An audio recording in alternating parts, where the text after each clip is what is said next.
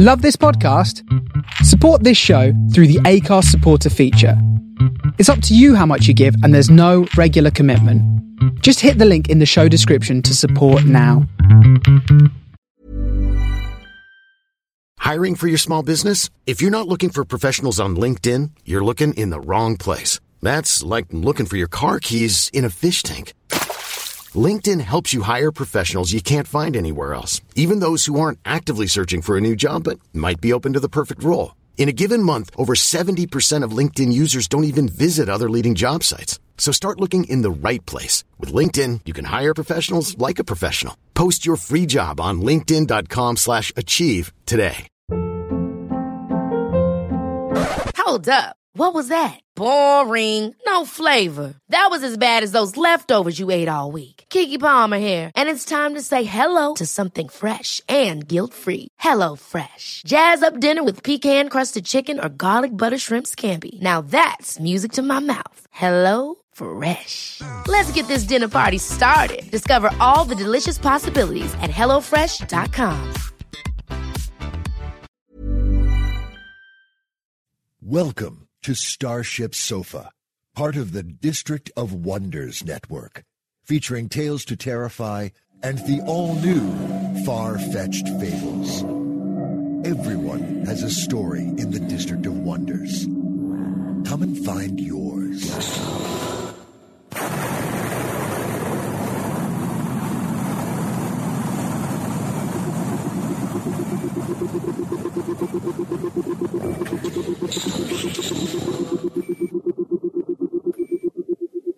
This is the Starship Sofa. Everybody, welcome, hello and welcome to show 455.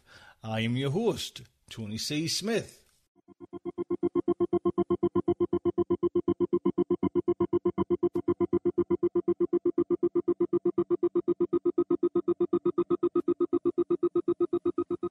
Hello everyone, I hope everyone is fine and dandy. We have a miserable little day outside, but you know, I'm going to put the jacket on and get the hounds out for a nice walk. And what I'm going to do as well is hopefully film it, and I'll stick it up on YouTube just because I'm always talking about the dogs and I'm always so I thought I'll just kind of do a little film of these mad hounds and stick around right at the end of today's show as well.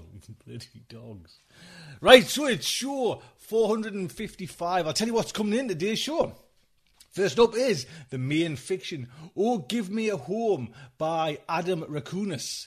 Then we have Amy H. Sturgis with her looking back at genre history, and we're in that kind of Halloween-y little time there as well.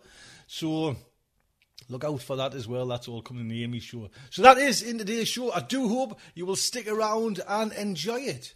Now listen, some might go mad here with me because I normally don't kind of go into politics or anything like that. But, you know, I'm kind of looking from the sidelines. But I'm struggling how Trump is getting where man, it just seems like the worst possible scenario you could have over there in America. Do you know what I mean? Just the way he treats people, the way he talks about women, his views on, you know, he came over to England. Do you know what I mean? We've had like a little kind of deal with him. He came over to England and tried to build golf courses, and there was some like video clips of him, and he just cared nothing for local inhabitant, you know, like local people in that area. Do you know what I mean? Just get rid of them, get that house out of the way, and just to put him in charge, man. Oh, flicking Nora, man. It's just not a very nice person. Do you know what I mean? And everyone's got to admit that. Do you know what I mean? He's not a very nice person. And I just think, yeah, it's not my country and all that, but I've still got like a little stake in the world politics here, and it's my one chance to kind of, and I don't like say, you might want to vote for him and that, but just someone that shares them kind of views and ideas about other people. You know what I mean? We're all one person. You know what I mean?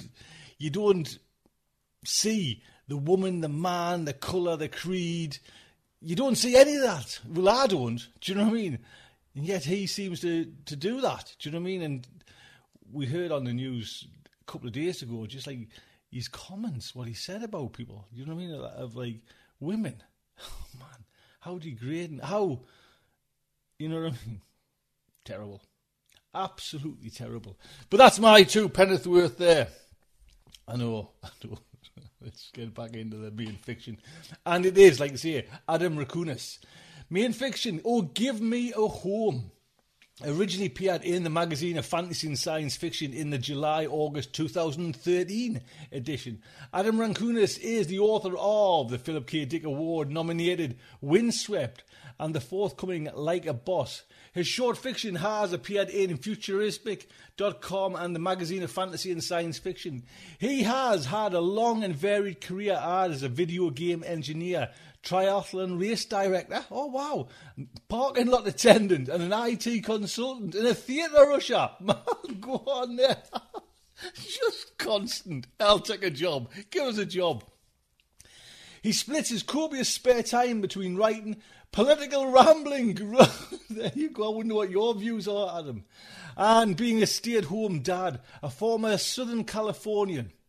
He and his wife, or he and his family, moved in the Pacific Northwest. Find him online at Giro.org. Giro.org. Yeah, I'm a professional host here. This story, man. This is... Oh, I wish I could... Like, it'd be nice to take Michael out for a drink. It's Michael Narramore. And Michael he's been in the game. You know what I mean? The temples are grey in there. He's not been in the game that long. But Michael's narration, man. This is just like a proper story. You know what I mean? You're going to put this on, listen to it, and just forget. You're going to forget everything, and you're going to forget that Michael's telling you the story. That is, in my way, the best way to kind of listen to a story. Just forget about it. Do you know? Forget about the narrator. You know, you don't want to even know he's there or she's there. So I'm going down the Trump way there.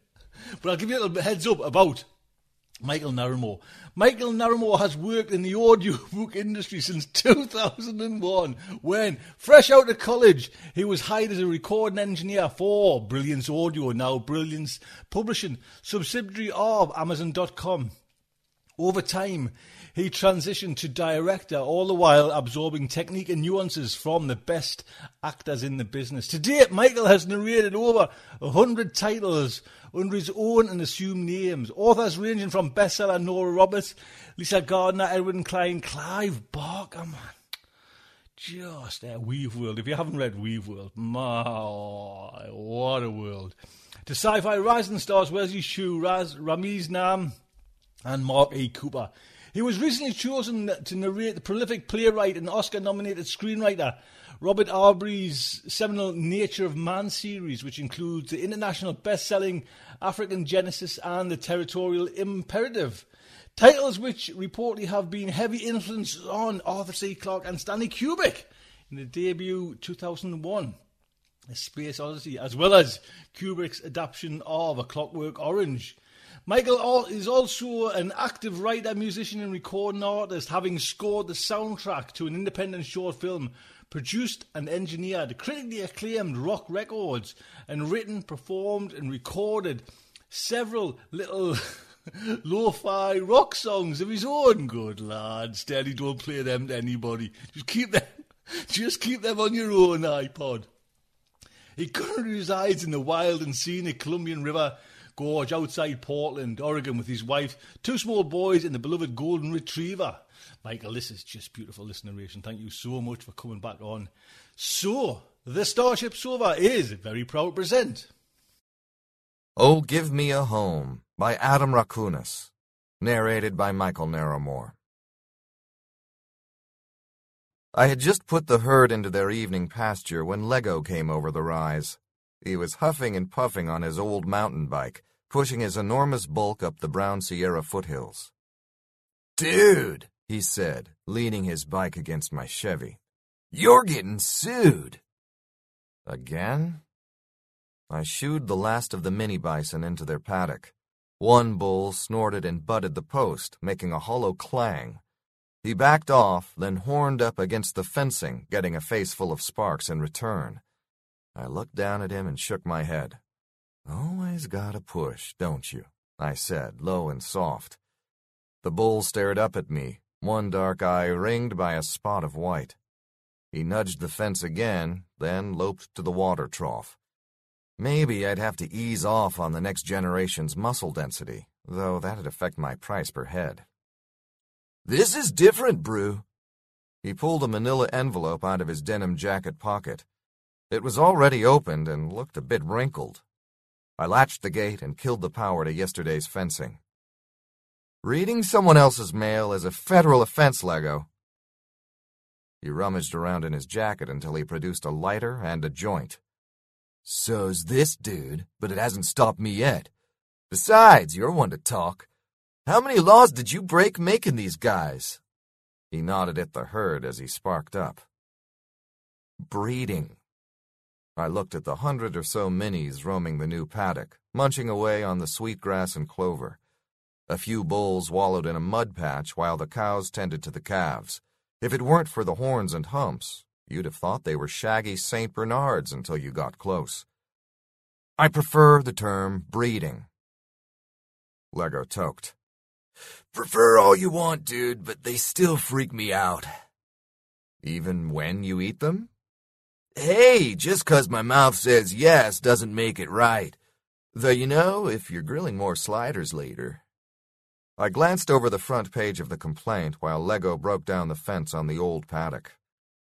American Agriculture Company, plaintiff, versus Brewster Carlston Higley, defendant. Filed today in California Superior Court, right down the hill in Alturas. The words cease and desist and a date from last month kept leaping out at me. "Lego, do you have any other mail for me?" Lego blew out a skunky cloud and patted down his jacket. He handed me a stack of envelopes, checks from licensees who didn't deal with online banking, a donation request from the UC Davis Annual Fund, and yet another manila envelope. It was stamped with the big AMAGCO logo, a pair of hands cradling a cornucopia stuffed with grapes, wheat, and what looked like a ham. They never had a good art department, even back when they were bombarding my folks with feed catalogs. The letter inside was the usual threat. AMAGCO was going to sue the living bejesus out of me if I didn't stop breeding mini bison, and that I had 30 days to comply and respond. Of course, the letter was dated 29 days ago. "Lego, remember what I said about getting important letters to me in a timely fashion?" "Sure," he said, then coughed. "Courier brought that by this afternoon, right in the middle of my stories, no less." Heartbreaking. I looked back to the complaint. "Tell me about it." He yanked a fence post from the ground. "All this legal stuff, it freaks me out." "More than narcos chasing you around the hills?" "At least it was blatant violence," said Lego. "Plus, I could see them coming. But this? You should be like me, Brew, and get off the grid. If they can't find you, they can't sue you." A tinny chorus of Bhangra burst from his jacket, and he pulled his sat phone from a pocket. "What's happening, babe? Yeah, let me find a better signal." He wandered away, leaving a trail of pot smoke and undone fencing behind him. I sighed. The fencing could wait, but this fat stack of fun probably couldn't. I kept turning the pages, wondering why 6 lawsuits worth of this grief hadn't allowed me to figure out what it all meant, when the last page made my guts sink. Plaintiff presents this testimony to lead corporate counsel Marisol Cisneros. Her name was on the C&D, too. Lego returned, the joint smoldering in his mouth as he thumbed away at his phone. "Dude, Elise is totally going to give it up for me this time. We'll head down to the casino in Redding, catch a show, play some slots, then back to my place." "I need you to stay here for a few days." "Oh, dude." Lego's face fell. "This is Elisa Sueño. Cheeks like apples, ass like a cupcake. You can't make me cancel on her." I showed Lego the final page of the complaint and the chicken scratch signature on the letter. "Whoa, dude. That's got to be like some karmic thing, right? Just business, I sighed. So, can you stay? He put his hands in the air, then stubbed out the joint on the bottom of his foot. If I gotta, I gotta. Just, make sure I'm stocked. I grabbed my backpack. There's a case in the cooler, plus syrup. Lego raised an eyebrow. Real maple? Would I short you on the good stuff? I clapped him on the shoulder. Just don't eat them all at once, okay? Moderation, dude. He tucked the roach behind an ear. I am the picture definition. He belched, then started scratching his crotch. Right. I waved to the minis, though they, of course, wouldn't know or care where I was so long as someone set up new paddocks for them every day. Still, Dad had taught me to be kind and courteous and respectful to livestock, so why not? I climbed into the Chevy and turned the key, listening to the starter grind its way to life. You gotta relax with that thing, dude, Lego called out. It's all in the timing. I sighed and took my hand off the key, then gave it a gentle turn. The engine rumbled, then roared. This'll all work out, bro, yelled Lego, hunched over the cooler and tearing into a package of frozen waffles. The universe will provide. Maybe, I yelled back, but I'll still see our lawyer. I gave the minis one more look, then bounced across the hills toward 395. Gus was hunched over his battered Leaf when I pulled up. I killed the engine, and without even looking at me, he said, Oh, for God's sake, Bruce, just give your bison away and leave me alone. If I did that, how could I ever pay you? By leaving me in peace, that's how. He opened the door and hurled his briefcase into the car. I was all set for a quiet evening at home, then I hear your truck coming a mile off. So now that's shot. In that case, I already said. The answer is no. Gus turned back to me. He had bags the size of baseballs under his eyes. You always bring trouble. Yeah, but you've won every time, Gus. And look what it's done to me, he said, massaging his side. I nodded. You've got a point. You do look terrible. Gus gave me the finger and climbed in his car, and I dove after him. Can you at least tell me what Magco's problem is this time? Their problem now is probably what it's always been, said Gus. Your little wonders are a threat to their business, and you're too popular for them to pay someone to shoot you, so they'll just try to kill you 1 inch at a time with legal fees. Yeah, but what specifically? I pulled the complaint from my backpack and held it out to him. Gus looked at the envelope like it was a dead gopher. I'm going home, and I suggest you do the same. You smell like you've been sleeping in manure. I have. That's how ranching works. No, that's how you work, he said. Even your mom, hippie that she is, doesn't bed down with her herd every night. I cleared my throat. How's she doing? Gus tapped the steering wheel. Go and see her, Bruce. Clean up first. His eyes flicked to the envelope, and he snatched it out of my hands. Meet me tomorrow at the market, and I'll let you know how much I'll charge you this time. You're the best, Gus, I said. He started the Leaf, its warm-up chime half a tone off-key. You got that right, he said, then zipped away. I cruised through Alturas' main drag, watching the ranchers' kids parked in front of the wagon wheel comparing pickups. It was a Friday night, and everyone who could get out was. A few vaqueros, their white Stetsons glowing in the streetlights, walked with their wives, some pushing strollers or dragging kids on roller skates. I knew this was a small town, but it looked big and bustling after 3 months with the herd. Mom's house was on the south side's outskirts. She'd moved there after Dad died when I was finishing my postdoc work. The place never felt like home, even though she'd set aside a room for me. I pulled into the driveway, stopping in front of an ancient cattle trailer. The dents in its sides made me think back to years of hauling bison to FFA shows, especially since one side still bore the fresh bison jerky sign Maury had made back in high school. The house was lit up, which was a surprise. Most Fridays, Mom would have been in bed by now so she could get up early for market. The back door was unlocked, and I left my boots, bag, and jacket in a pile next to the washing machine. Mom bustled about the kitchen, wearing jeans and a plaid shirt, her short gray hair matted down from the heat. She started when she looked up from her smashed potatoes and saw me. "I wasn't expecting you," she said, giving me a quick kiss on the cheek. I looked past her into the dining room. The table was set for two. "I can go if you've got company," I said. She shook her head, then went back to her potatoes. "You want to scrub up first, go ahead. Heater's acting up again, so the hot water will be dicey. There's some envelopes for you there." She pointed to a stack on the counter. "Thanks." I grabbed the mail and ducked into the bathroom. As the room filled with steam, I flipped through the mail.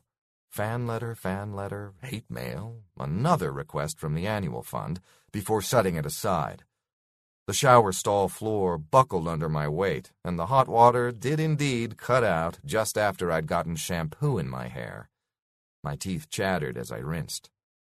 Mom's guest hadn't arrived yet, so I wrapped a towel around my waist and hopped into my room. It was small and cramped, more of an oversized closet than a place for me to sleep. After she'd moved in, Mom had unpacked my old trophies from high school and crowded them on a tiny shelf. The ribbons and medals from CDEs and county fairs were dusty and faded. In the middle of it was my thesis in its leather binding. It had been Maury's idea, a ridiculous extravagance at the time, but it was still nice to see Bison Minimus. Smaller hooves, smaller carbon footprints by Brewster Higley, Ph.D., embossed in gold. That had been a wild time, cracking jeans and running cultures and watching as each generation of minis had gotten smaller and smaller. As I flipped through the book, a picture fell out. It was a shot from high school of me and Maury and Lego, all of us in our blue satin FFA jackets, holding ribbons from the California State CDE our senior year. Lego had won his for tomato plants, Maury for her Rock Island Reds, and me for my first bison, the runt of the herd we'd called Tonka. That was back when I still bred them the old-fashioned way. Lego looked about the same, shooting a goofy grin and miming chomping one of his tomatoes. Maury stood so tall and straight that it seemed like she was bigger than anyone in the room, even though she was a head shorter than me. She was usually the first to stand up to whatever feedlot cowboy who'd given me the business for Tonka. They'd never let me show him with the other cattle, no matter how many clean bills of health I presented. Just as well, since he would have beaten them, both in the contest and out in the fields. Exotic livestock always felt like a cop-out category, but Maury was quick to remind me that a win was a win. Did she still use that lavender soap?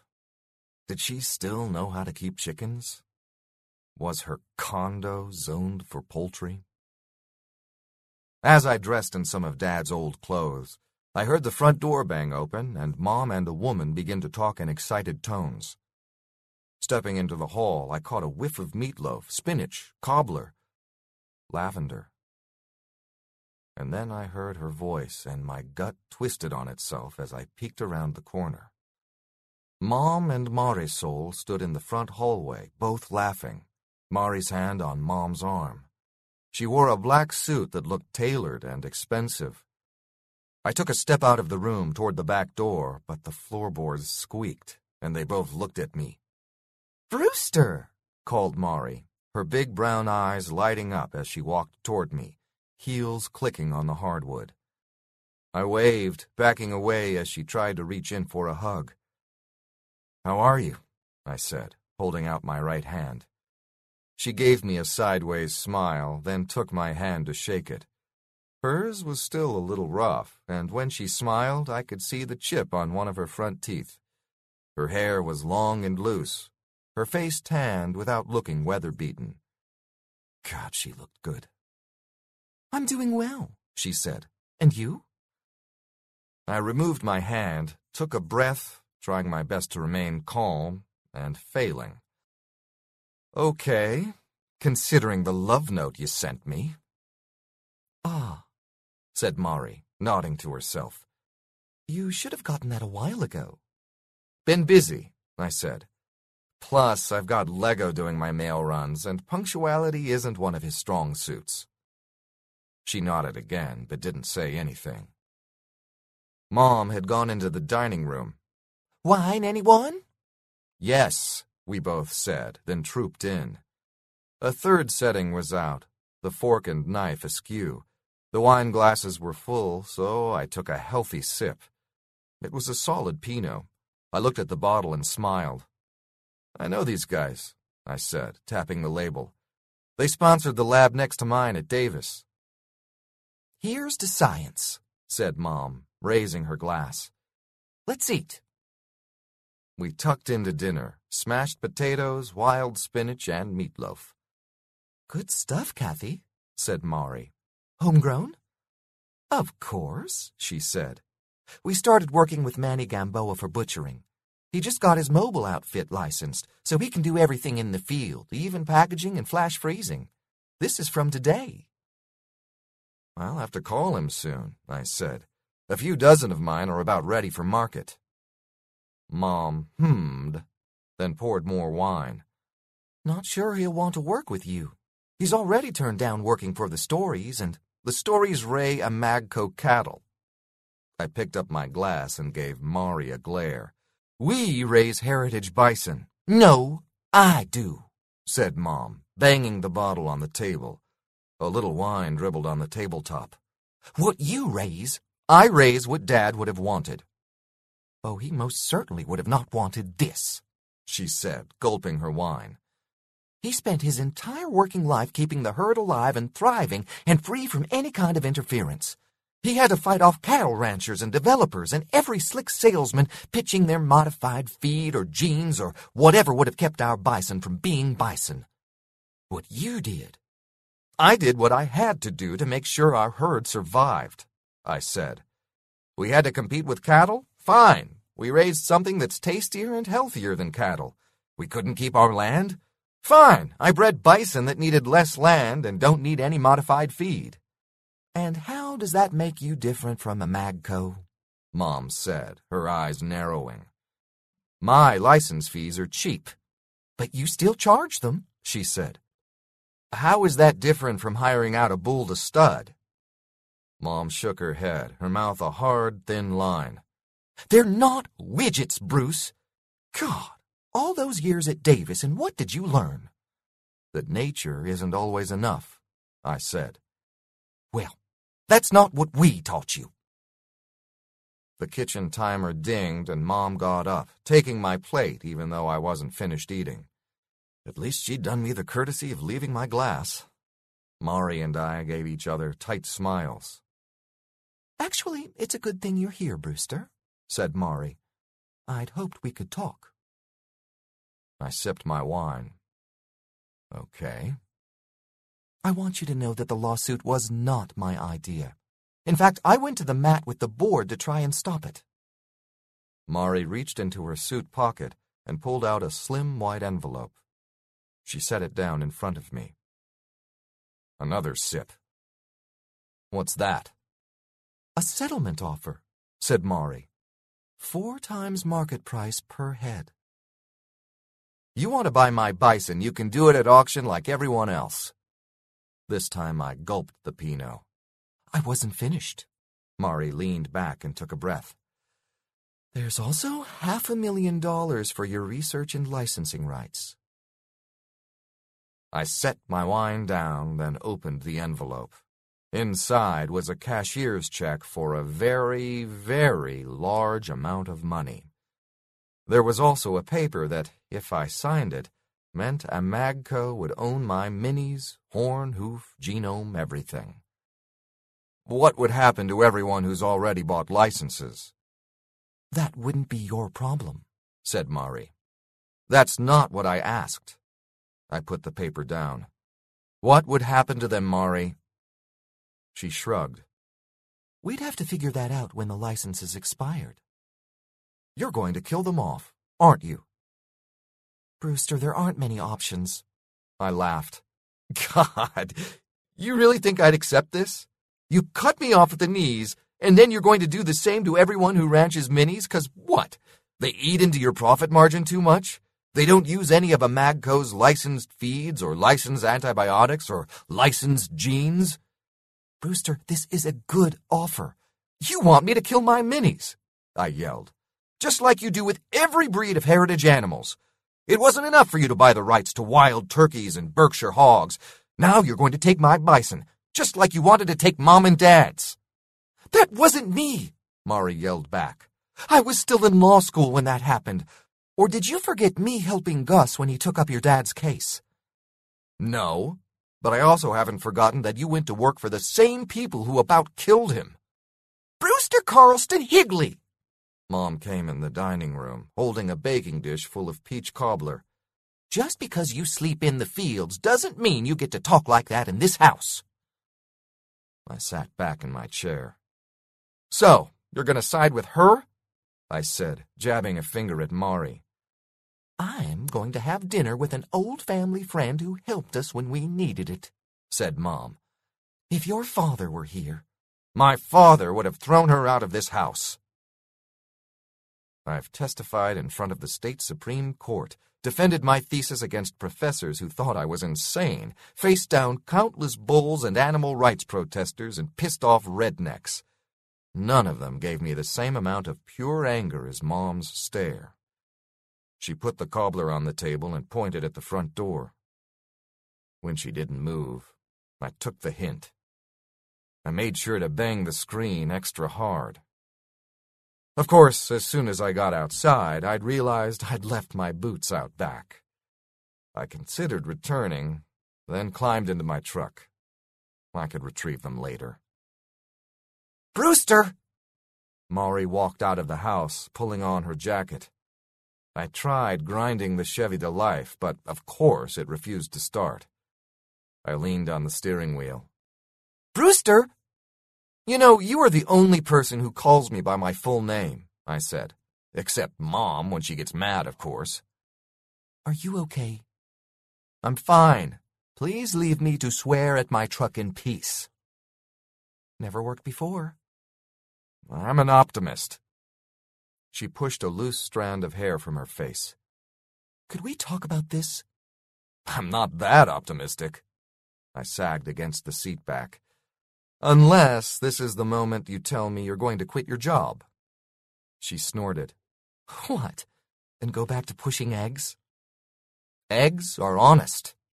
Eggs are a pain. She hugged herself. Chickens are a pain, as are cattle, hogs, and every other form of livestock. If I could do it all over again, I would have grown flowers. I snorted.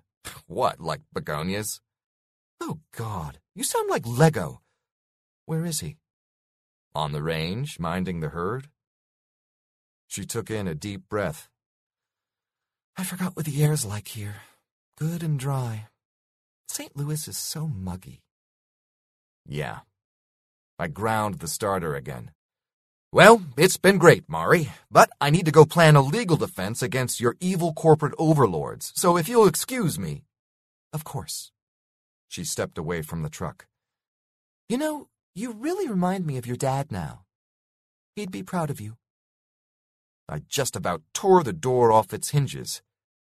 That is it! I jumped out of the cab. That is the absolute limit. You can help out Mom, pretend it's just like old times, but you do not get to bring up my father. Not so long as you're working for the same outfit that tried to crush him. And who sent you to college? For 1 semester, I yelled. 1 semester's worth of scholarship, and then I had to bust my hump for the next 10 years, all because a Magco was busy suing Dad over grass licenses. Well, if he'd only paid them. I got in Mary's face. That's not the point. Those weeds drifted onto our land, and all our bison were too smart to eat it. Yet a Magco thought Dad was pirating their proprietary grass like he was downloading a movie. I mean, I started to laugh, then climbed back into the truck. Doesn't that strike you as insane? What are you doing now, licensing livestock? Suing farmers who can't pay fees for seed they never wanted to buy in the first place? Good God, Mari. Your bosses realize that people have to eat, right? Mari gave a weary chuckle, then pushed a bit of stray hair behind her ear. Do you have any idea how many people get to eat because of what we do? How many extra tons of rice and wheat and soy we ship overseas every day because of our research? All because you decided you could be smarter than nature. I shook my head. Engineering cows to digest corn, engineering corn that digests easier, when all you have to do is just let cows eat grass like they evolved to do. Which is what you did, right? Said Mari, pointing at me. You just let those minis of yours evolve to get smaller and more nutritious. It was all God's work. I didn't go mixing genes from multiple species to make another. Semantics! Her face was dark with anger. You still had to manipulate your bison genes, just like our food scientists do to our products. Your minis are every bit as artificial as our cattle. My minis are healthier and better for the environment and don't come with an end-user license agreement like those vegetables with legs you call cows. Whatever. She tossed the settlement offer through the window. I can see I wasted my time coming here. I could have told you that before dinner. She shook her head. Keep laughing, Brewster. It's not going to help you. You realize you're the precedent case, right? You won't win, I said. And even if you do, you think you can buy up every species on the planet? Just the ones that compete with ours. She gave me the once-over. Bye, Brewster. See you in court. She walked back to the house. The front door lock clacked like a gunshot, and the front porch light flicked off. So much for getting my boots. I hunkered down in the front seat and closed my eyes. I'd see Gus tomorrow, and all of this would go away. Gus slurped his peach nectar as he showed me the complaint. It doesn't look good, Bruce. We sat on a bench next to Sue Del Rios' fruit stand, right on the edge of the 3rd Street Farmers Market. I took a sample slice of pluot from a tray by my shoulder. That's not what I pay you to say. My mouth tingled from the fruit. You haven't paid me at all. Gus shook his bottle to loosen some of the pulp. And even if you do, I'm not sure we can win this. I snagged another slice of pluot, rolling the bitter skin between my teeth while I swallowed the sweet flesh. So, what's their beef this time? Cute. Gus put the bottle into a paper bag at his feet.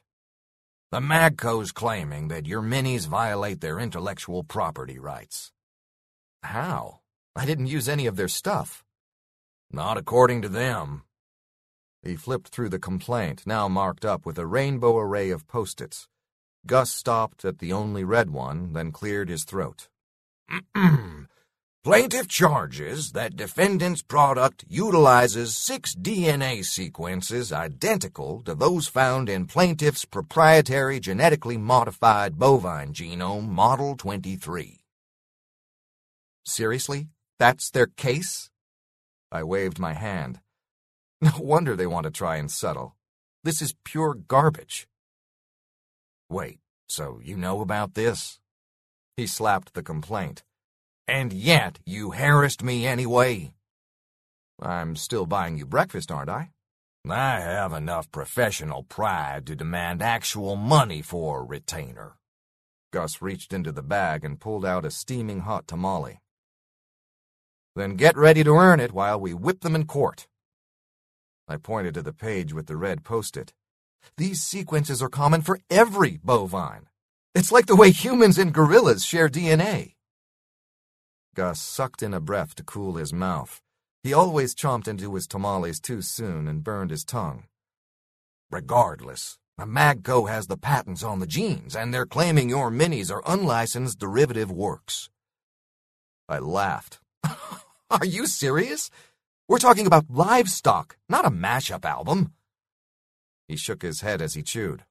Doesn't matter. They're claiming that your research used their patented genes, and that you owe them many millions of dollars in back license fees. This is insane! The bison genome is public domain. All heritage animals are. So, what are you doing charging for your minis? They're derived from public domain works, and that's still kosher, isn't it? Depends on how they're killed. I didn't give him the satisfaction of laughing. I tapped the papers and leaned into Gus. They can't do this, can they? He shrugged. Like I said, they can't kill you, but they can bleed you dry while you defend yourself. I slumped against the bench back. So I'm on my own, huh? I didn't say that, said Gus. I'll make some calls, get this C&D quashed, which will kick off a whole new mess. He looked at me with his bloodshot eyes. This is going to cost you, Bruce. It could be another run to the Supreme Court, and that's going to mean hiring a staff, getting clerks, the whole shebang. Remember the last time we did this? Yeah, we won. Gus chuckled, his eyes lightening. We sure did. His face grew stony. But that doesn't mean I'm going to enjoy doing it. Gus chomped the last bits of tamale. Your minis may be a giant pain in my backside, Bruce, but they do make for a tasty breakfast. You can thank the Ocampos for that. I nodded toward their tamale stand. I just raised the meat. Then raise more of them, kid, 'cause you're gonna need the money. Gus groaned as he stood up. You might want to think about increasing your license fees. Hey, you're my attorney, not my financial advisor. He shook his head. Fine, you hippie. Keep undercharging. See how far that gets you. Far enough. He snorted. Unless you give me another heart attack. Just wait until we go to court. Might get a sympathy. He waved and shuffled off into the maze of pavilion tents and fold-out tables. There were giant pyramids of plums, pluots, and other stone fruit, coolers of fresh cheese and yogurt from the Kinsella goat farm, tomatoes, broccoli, chard, kale, and other greens everywhere else. All of them were heritage species, grown without paying licensing fees or buying special fertilizer or any of that Amagco filth. Normally, I would have wandered around, talking about harvests and weather and everything else, but it was too perfect a day to do anything but sit. I took one last slice of pluot and closed my eyes, feeling good and warm from the sun. Dude, wake up! I opened my eyes, and there was Lego, sweaty and panting, leaning over his mountain bike. Lego, I told you, I gotta take care of this. Never mind that, Brew. We've gotta go. Calm down. I stood up next to him, then wished I hadn't. He smelled like the bottom of a Fish revival concert. Lego caught his breath. They're taking them! Who's taking who? The cops, man! The sheriff! They're taking the herd! What? Lego handed me a crinkled slip of paper. A warrant. The Modoc County Sheriff had come to enforce the C&D and were permitted to gather up any specimens of Bison minimus for immediate confiscation, quarantine, and disposal. I ran for my truck, Lego huffing after me in protest. He threw the bike in the back, and as soon as I coaxed the ignition, we tore out of the parking lot. The hilltop was hidden under a cloud of dust as I braked and leaped out. Parked next to the paddock were a big rig with a cattle trailer, a few police cruisers, and 2 gigantic black SUVs. A pair of sheriff's deputies stood by, next to a man in khakis and a too-clean barn jacket. The herd mooed in protest as braceros yawed them into a trailer. I pulled the plumber's wrench I used for dealing with water lines out of the truck's toolbox, climbed onto the hood of one of the SUVs, and beat its windshield until everyone stopped. The man in the barn jacket ran up to me. What are you doing? I jumped to the ground and thrust a finger in his face.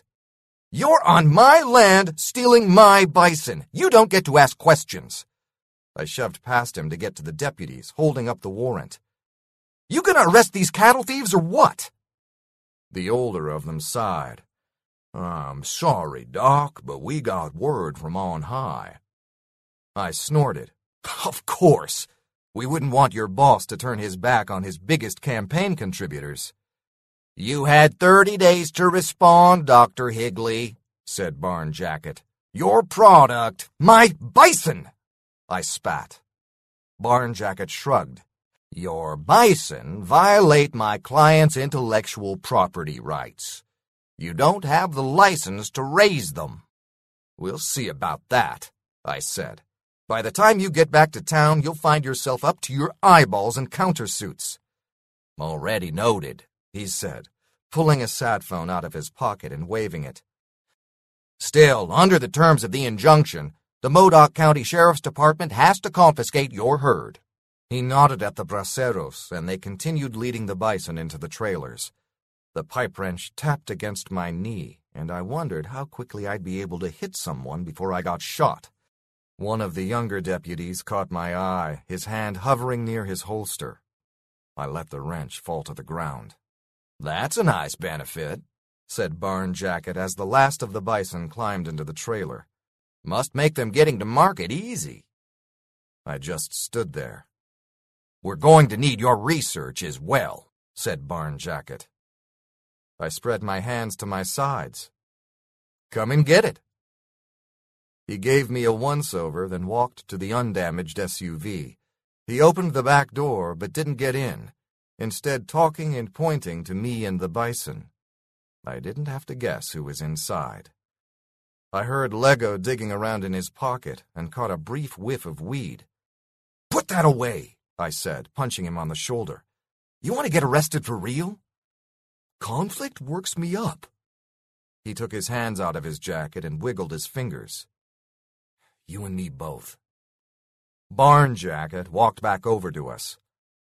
"We won't be charging you for the windshield," he said, giving me a smile like he'd just done me a favor. "How generous." "For what it's worth, Dr. Higley, a Magco isn't opposed to what you're doing," he said. "It's just that, well, people need to play by the rules. That's kind of tough when your opponent can pay off the people who write the rules." "Now, that's not fair." I stalked toward him. "Mister, considering all of the heavy-handed, undercutting crap a Magco has pulled with farmers around the world, you have some gall coming here and talking about fair." Barn Jacket stepped backwards. "Look, Doctor, you fulfilled your injunction, now get off my land!" I pointed at the road. "In fact, get out of my valley! Go back to Sacramento or St. Louis or wherever you're from. I recommend taking 395 so you can see all of the family farms you've ruined with your licensed seed stock and overpriced fertilizers." He shook his head and climbed into the SUV with the busted windshield. The deputies gave us sad nods as they flicked on their cruiser's bubble lights, and the whole armada of vehicles rumbled away, leaving us with a bunch of dangling electric fencing and the mixed smell of grass, soil, and manure. "What now, dude?" I double-checked the batteries to make sure they weren't hooked up, then grabbed a post and undid the wiring. "First, we clean this mess. Then we wait until dark." I wound the wire around my arm, trying to keep it all orderly. Lego picked up a fence post and cradled it in his meaty arms. "And then what?" I tossed the bundle into the Chevy. "Then we steal our bison back." After we packed away the fencing, we rolled to Mom's house. The cattle trailer's tires were still good, though hooking it up was a pain. And, of course, the Chevy starter ground and refused to catch, so I hammered at the horn and cussed out the truck, Chevrolet, a Magco, Marisol, Gus, the universe in general. It felt good to let loose like that, even though it was enough to bring Mom out of the house. She had a coffee cup and an angry look. "If you're going to act like a crazy person, Bruce, please go and do it up in the hills where no one will hear you." Lego excused himself to smoke. "Sorry," I said. She folded her arms. "Your dad used to do the same thing when he was frustrated. That's why his truck always steered a little funny. He'd bashed it out of alignment. Probably not a good thing to emulate. You've gotten most of his good bits. We can overlook a few faults. I tapped the steering wheel. Sorry about last night. That was rude. You're damn right it was. Understandable, but still rude. I shouldn't have yelled. Like Dad taught you, said Mom. Don't yell at anyone. They'll kick you when you're not looking, we said together, then laughed. I know this isn't what Dad would have wanted, I said. I think he would have wanted you to succeed, she shrugged. And I think he would have wanted you to get your herd back. She cleared her throat and looked toward town. I heard through the grapevine that your bison are parked in front of Diego's auto. Something about getting a windshield replaced? She smiled. But you didn't hear that from me. I kissed Mom on the cheek, called for Lego, and we roared away. Diego's was on 12th, on the north edge of town. We took the long way around and parked on Spruce. I left Lego at the truck and ran as quickly and quietly as I could to the back of the shop. The SUV with the shattered window and the rig with the trailer were parked in front, the bison mooing loud enough to hear in the next county. No one was around. Across the street, the other SUV was parked in front of the Wagon Wheel restaurant. Barn Jacket and Maury had to be in there, cooling their heels. I ran back to Lego and told him we were still in business. Lego shook his head, then dug in his jacket until he found a fresh joint. "Conflict, man, conflict," he muttered, lighting it up. "I'll get the herd into our trailer," I said. "You go and distract the crowd at the Wagon Wheel." Lego blew out a smoke ring and caught it. "Not sure I'm up to that, dude." "I'll buy you that expensive syrup from Quebec you've always wanted." Lego leaped out of the truck, took off his pants, and sprinted down Spruce Street. There was a howl from the restaurant as he turned onto 12th Street, and everyone ran outside to cheer. It was amazing how someone that big could be so graceful at speed. There was no time for finessing it, so I just pulled the truck into Diego's and backed up to the Imagco trailer. There was still some fresh hay in the bed, and I hoped it would be enough to entice the bison to walk. I got out, scattering the hay into my trailer, lowered the ramp from the Imagco trailer, and stepped away. The bison stirred for a moment, then trooped up to the hay. The air was thick with their musk and trampled manure. I resisted the urge to pet them. I'd never done it before, and the last thing I wanted to do was spook them. They jostled and nudged, but they all piled in. All except that one bull with the white eye circle. I took a breath, then climbed in after the bull, remembering Dad's advice. Don't crowd them, don't let them see you scared, and don't cuss in front of them. I held out a handful of hay. "Come on," I said. "There's plenty more over here." The bison shook his head, then pawed the ground. "You want to stay here so they can dissect you?" I backed away. "Be my guest. But don't come crying to me when you're laid out on the slab." "Actually, we're just going to incinerate them outright," said Barn Jacket from behind. "Jesus!" I spun around. The bison snorted, then backed further into the Imagco trailer. "Miss Cisneros said you were supposed to keep a clean mouth around them." He smirked.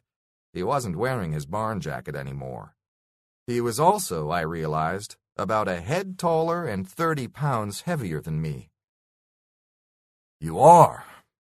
I crouched down and sprinkled the hay in front of the bison. "I guess cattle rustling will get a man rattled." "I wouldn't know." I stood up and brushed my hands on my jeans. "You would, though, you and your bosses. You're nothing but a bunch of thieves and murderers." I pointed at the bull. "You toss that guy in the fire, you're just going to damn another generation of ranchers to more antibiotics and feedlots and all that hell that comes with them. But, you know, you've got to protect your client. So go ahead." I sat down and ran my hands across the floor, gathering clumps of mashed-up hay. I won't resist. I'm a dead man anyway. Barn Jacket pulled his sat phone out of his jeans pocket. His smirk vanished. I heard you were smug, but not a drama queen. You want to see drama? Find out what happens when no one can pay your license fees anymore. Find out what happens when you're up to your neck in dead cattle because the ranchers can't afford the modified feed. You can't see it, but I can. My dad could. That's why he fought a Magco so hard. Barn Jacket paused in his dialing. You know, Miss Cisneros, she talks about your dad a lot. He sounded like a good man. But he was behind the times. So are you. I like to think I'm just too far ahead for you to catch up. He shook his head and thumbed the phone. Sorry, Dr. Higley. I nodded. Me too. Then I threw the hay in his face. It might have had a little manure mixed in. He sputtered and swore while I dove for the Mini. The bull mooed as I grabbed it by the horns and dragged it past Barn Jacket, who was too busy spitting out hay to block my path. I lobbed the bison in with the rest of the herd, then slammed both trailers shut. I leaped into my truck, only to find the engine had died. I swore at it, banged the steering wheel, jumped up and down in my seat. The starter just ground and ground. In a few minutes there would be sirens and cops and guns. Could you get arrested for stealing your own cattle?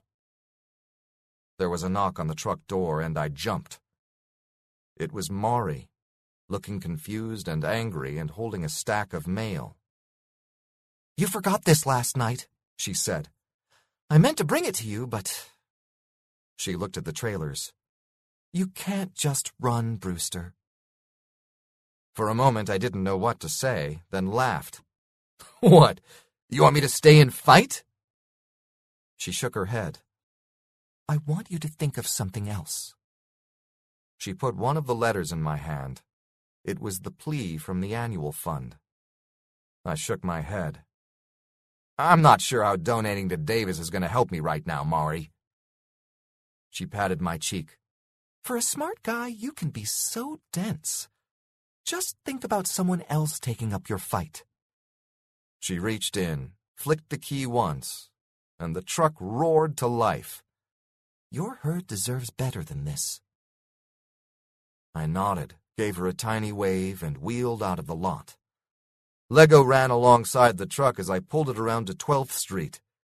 He jumped onto the running board and whooped, Freedom! Freedom! Before climbing into the cab. Jesus, what a scene, I said. But a righteous one, he said, catching his breath. I stomped on the gas and checked the rearview mirror. How much of a head start you think we got? About an hour. He held out his hands and showed me a dozen tire valve stems. These things are real easy to snap off, but a bitch to replace. I looked at the stems, then at his pale bulk. Now, why can't you move that fast when you're doing fencing? 'Cause it's not breaking the law, dude. Lego struggled into his pants. Take a left here. That's a dead end. Exactly. We bumped off the pavement onto an empty lot. We bounced through the hardpack for 100 yards, and Lego pointed to the right. There was a dirt trail that led to the hills. One of my escape routes. Where does it go? Lego shrugged. Wherever we want, dude. The road's wide open. By the time they get a move on, we'll be in Shasta County.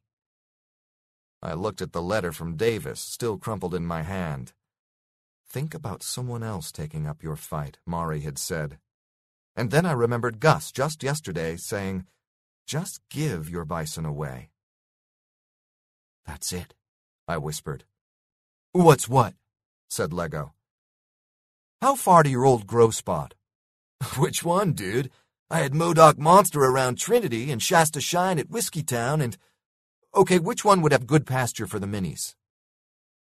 Lego looked back at the trailer. You serious? Completely. We're going to hole up for a while, then bring 'em down to Davis. Davis? What for? We're giving them away. Lego held up a hand, his fingers shaking like he was trying to pop his brain into gear. I know I smoke a lot and stuff confuses me, but this confuses me. I don't know if I can win this time. Gus is getting old, and if he can't handle it, who else is going to take the job? I showed him the letter. I can't fight a Magco, but they can't fight the UC Regents. I'll give them the bison, the licenses, the research, everything. Put it into the public trust. Make the genome open source. Lego's face relaxed, then curled into a smile. You're serious? Completely. The minis belong to everyone, just like the big guys did. I'll surrender my rights. If a Magco wants to sue everyone, they can try. Lego settled into his seat and dug out a fresh joint. He lit it and took a long, hard toke. So, why did we steal these back? I plucked the joint from his fingers, then took a tiny, tiny hit. You don't mess with a man's herd. Dad taught me that. We drove into the night, the road getting rougher, and the stars getting brighter.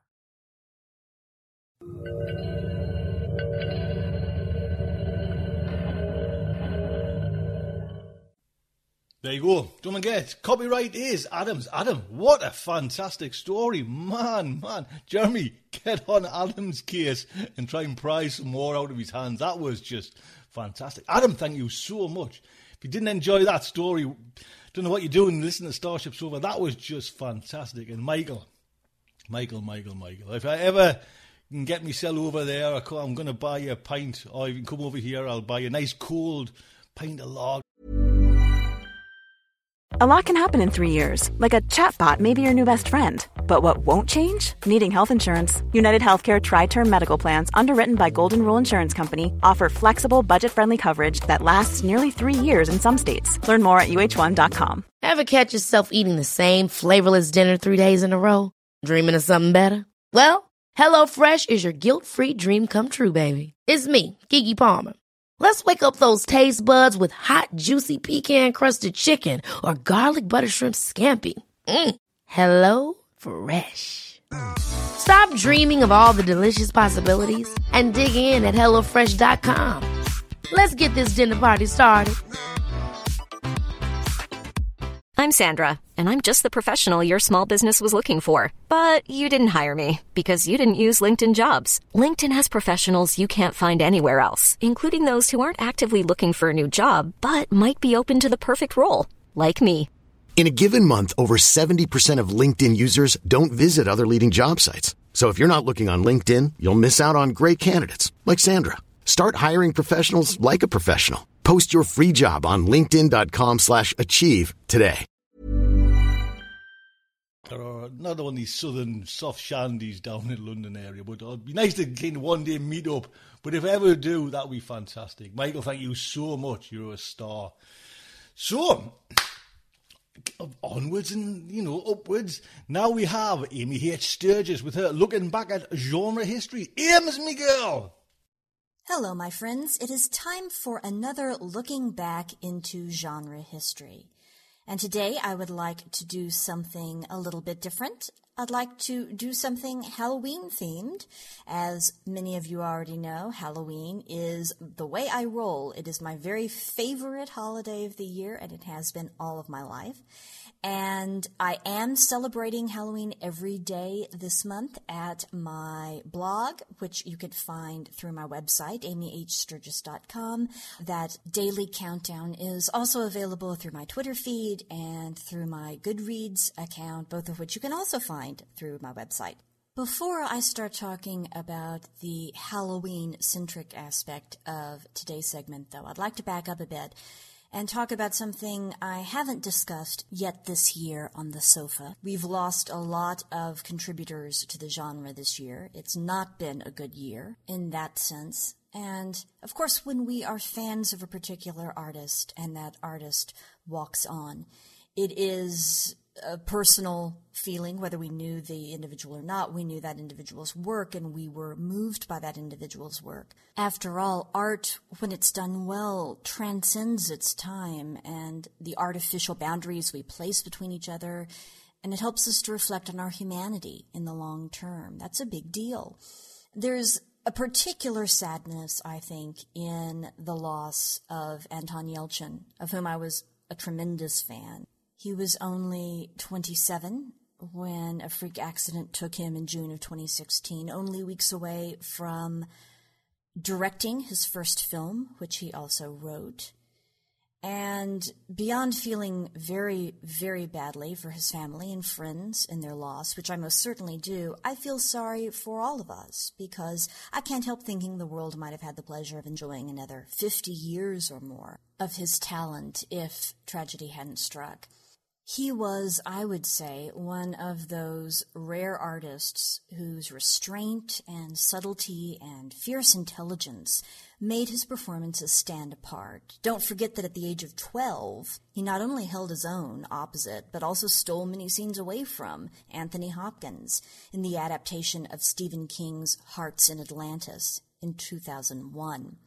I have noticed that a lot of people, including some of his co-stars and a number of folks in the Star Trek community, have been talking about having an Anton Yelchin movie marathon as a way of celebrating his work. And if that's in your plans, and I were to recommend a starting place, I would go with Rudderless from 2014, which may be as close to a perfect film as I've seen in the last decade or more.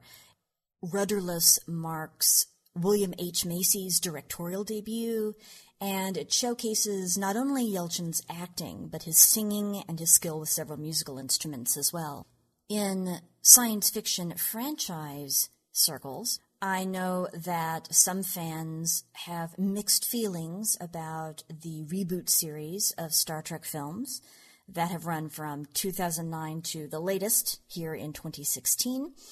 And the latest batch of Terminator films. And it's not my purpose here to engage in those debates, but for those of you who are open to reboots, reimaginings, alternate universes, timelines, and or continuations, I don't see how anyone could fail to be won over, either by Yelchin's interpretation of Ensign Pavel Chekhov in the Star Trek films, or his turn as Kyle Reese in Terminator Salvation in 2009. He also shone in several thrillers, perhaps the most intense of which, yes, even more intense than Green Room in 2015, to my way of thinking, was Broken Horses, also from 2015. My list of recommendations could go on and on and on. But I mentioned earlier Halloween, and let me finally bring these two topics around together. What I would like to do is offer a humble list of the most Halloween-friendly Anton Yelchin films. So if you would like to have a mini marathon and you want to be in the spirit of the holiday and of celebrating Yelchin's work, here are some films to which you can go. And I'm going to give these in ascending order based on my own personal recommendations. So we'll start with number 5 and go to number 1. Number 5, I would recommend Only Lovers Left Alive from 2013. This is a moody, impressionistic, highly visual film. What else do you expect from Jim Jarmusch? It follows Tom Hiddleston and Tilda Swinton as vampires and lovers who share a long history, but now live half a world apart. It's kind of a study of entropy. The whole theme of the film is that everything eventually falls apart, whether it's relationships or ideas or cultures, civilizations, etc. The spookiest character by far in the film is the crumbling ruin in progress of Detroit, which serves as the backdrop for much of the film. That's where Tom Hiddleston's character lives. And they really didn't have to do much to Detroit to make it look like this dystopian nightmare. And I've seen a lot of reviews where people who know Detroit well say, "Ugh, that was really rough to watch, just watching Detroit there in the background." Shakespeare aficionados may or may not like the film's argument about who the bard actually was and how he came up with his work, although John Hurt's performance is really fantastic. Yelchin portrays practically the only human character. The humans are called zombies by the vampires.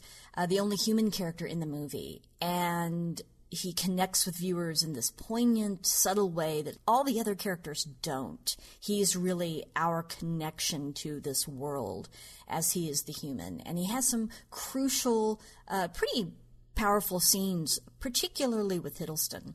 I'll confess it's at the bottom of my list because there were parts of the film I couldn't quite take seriously.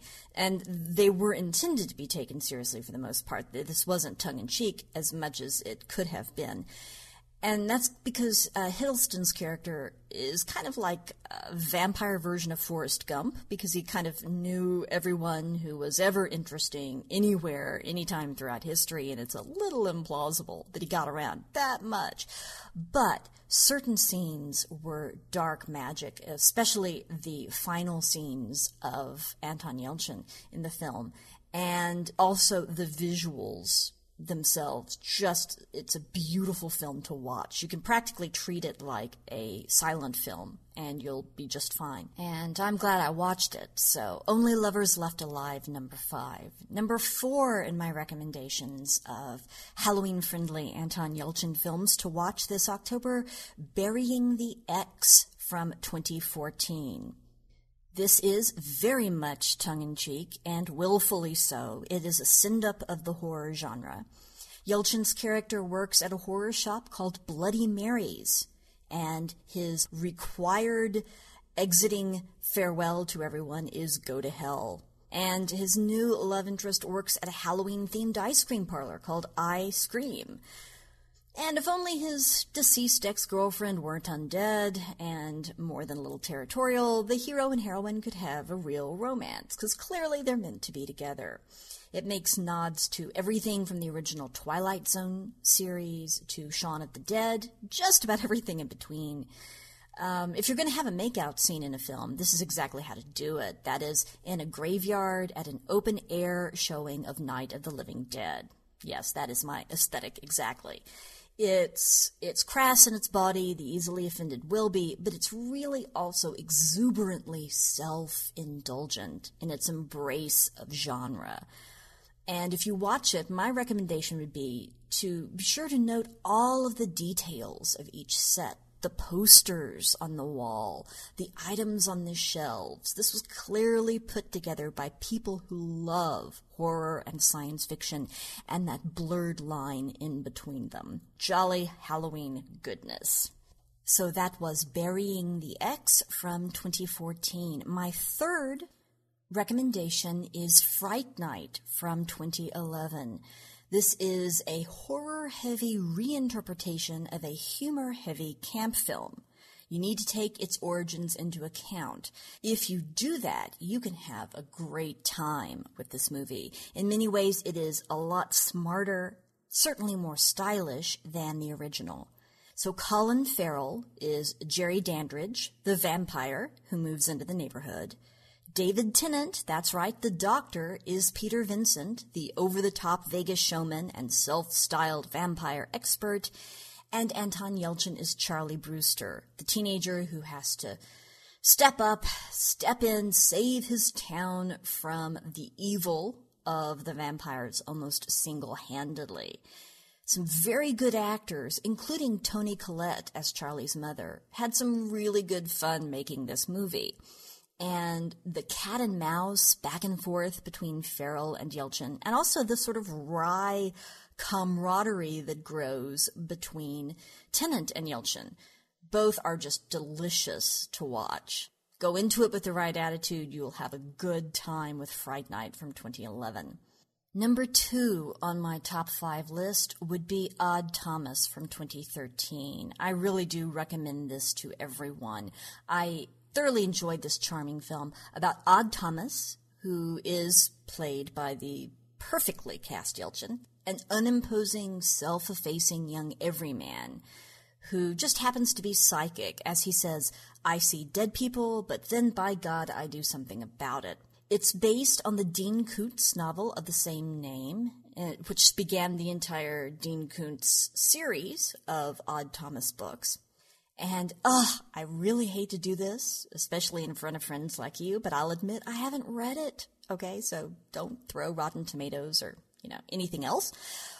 But I do understand from those who in fact are some fans of the book series, that the movie stays quite true to the voice of the books.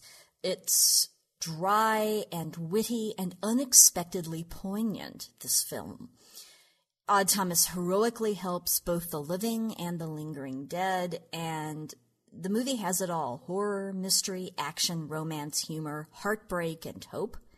There's a kind of underdog makes good heart in both the script and in the performances. I really enjoyed it, so I recommend Odd Thomas from 2013. And now we are to my number one recommendation. If you want to have an Anton Yelchin Film Fest and do it this month, it is a good time to have a Halloween-themed film fest as well. I would recommend The Driftless Area from 2015, which just blew me away. It is based on the neo-noir novel of the same name by Tom Drury, and yes, I have read that book, thank you very much. If you have read the book, I recommend the film. If you have not read the book, I would recommend seeing the film and taking it on its own terms and then reading the book. In that case, I think reading the book will just enhance your appreciation of what you saw. It's a dreamlike, haunting, very powerful story.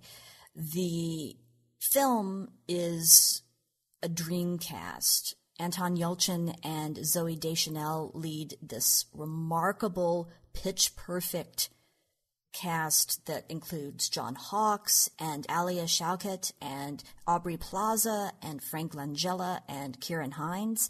It's just beautifully put together. In unfolding this narrative that's part coming-of-age tale, part true love story, part mystery and revenge saga and murder drama, part study of life in a small town. The real heart of both the film and the novel is the question of whether we simply drift along and life happens to us, as it often seems as we're living life, or if there is meaning and maybe even, destiny involved in our stories as well. Do we make meaningful choices? Do we ever even get to? The reason I'm putting this on a Halloween-friendly rec list is because one of the main characters, lead characters, in fact died before the film even began. And one of the major plot points that drives the film is the need for justice related to the past murder of that character. This isn't a classic jump-in-your-seat kind of Halloween spine-tingler by any stretch of the imagination. It's the kind of film that insists that you connect the dots and work on it both during and after the viewing. But if you're looking for something that is haunting in just about every sense of the word, well, this is it. And Anton Yelchin's quietly intense, invested performance is one of the movie's many highlights. Again, that is The Driftless Area from 2015. And with that, I would like to thank you for sharing this time with me and allowing me to celebrate the life and work of an artist I admire. And, of course, I wish you the happiest of Halloweens. I look forward to joining you again soon with another look back on genre history. Thank you.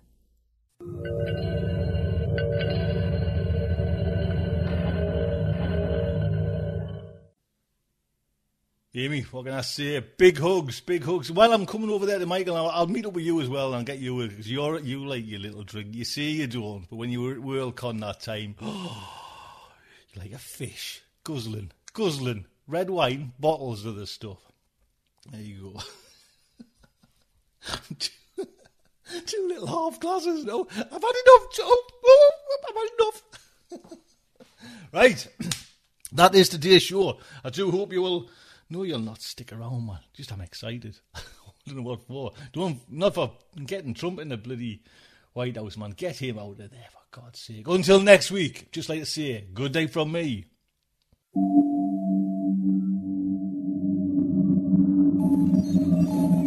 Will our heroes survive this terrible ordeal? Can they win through with their integrity unscathed? Can they escape without completely compromising their honor and artistic judgment?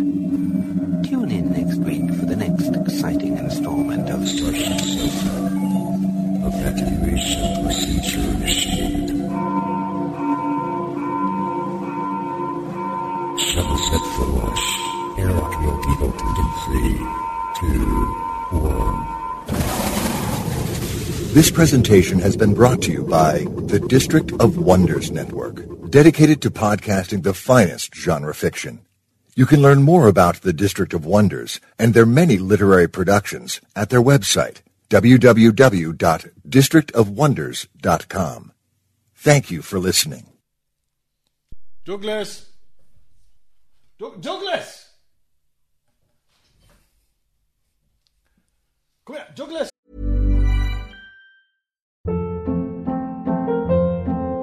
Hold up. What was that? Boring. No flavor. That was as bad as those leftovers you ate all week. Keke Palmer here, and it's time to say hello to something fresh and guilt-free. Hello Fresh. Jazz up dinner with pecan-crusted chicken or garlic butter shrimp scampi. Now that's music to my mouth. Hello Fresh. Let's get this dinner party started. Discover all the delicious possibilities at HelloFresh.com. Come here! Douglas! Wait, get out! No, Douglas! Douglas, get here! What's this? What's this? Eh? What's that? What's this? Oh, look at me.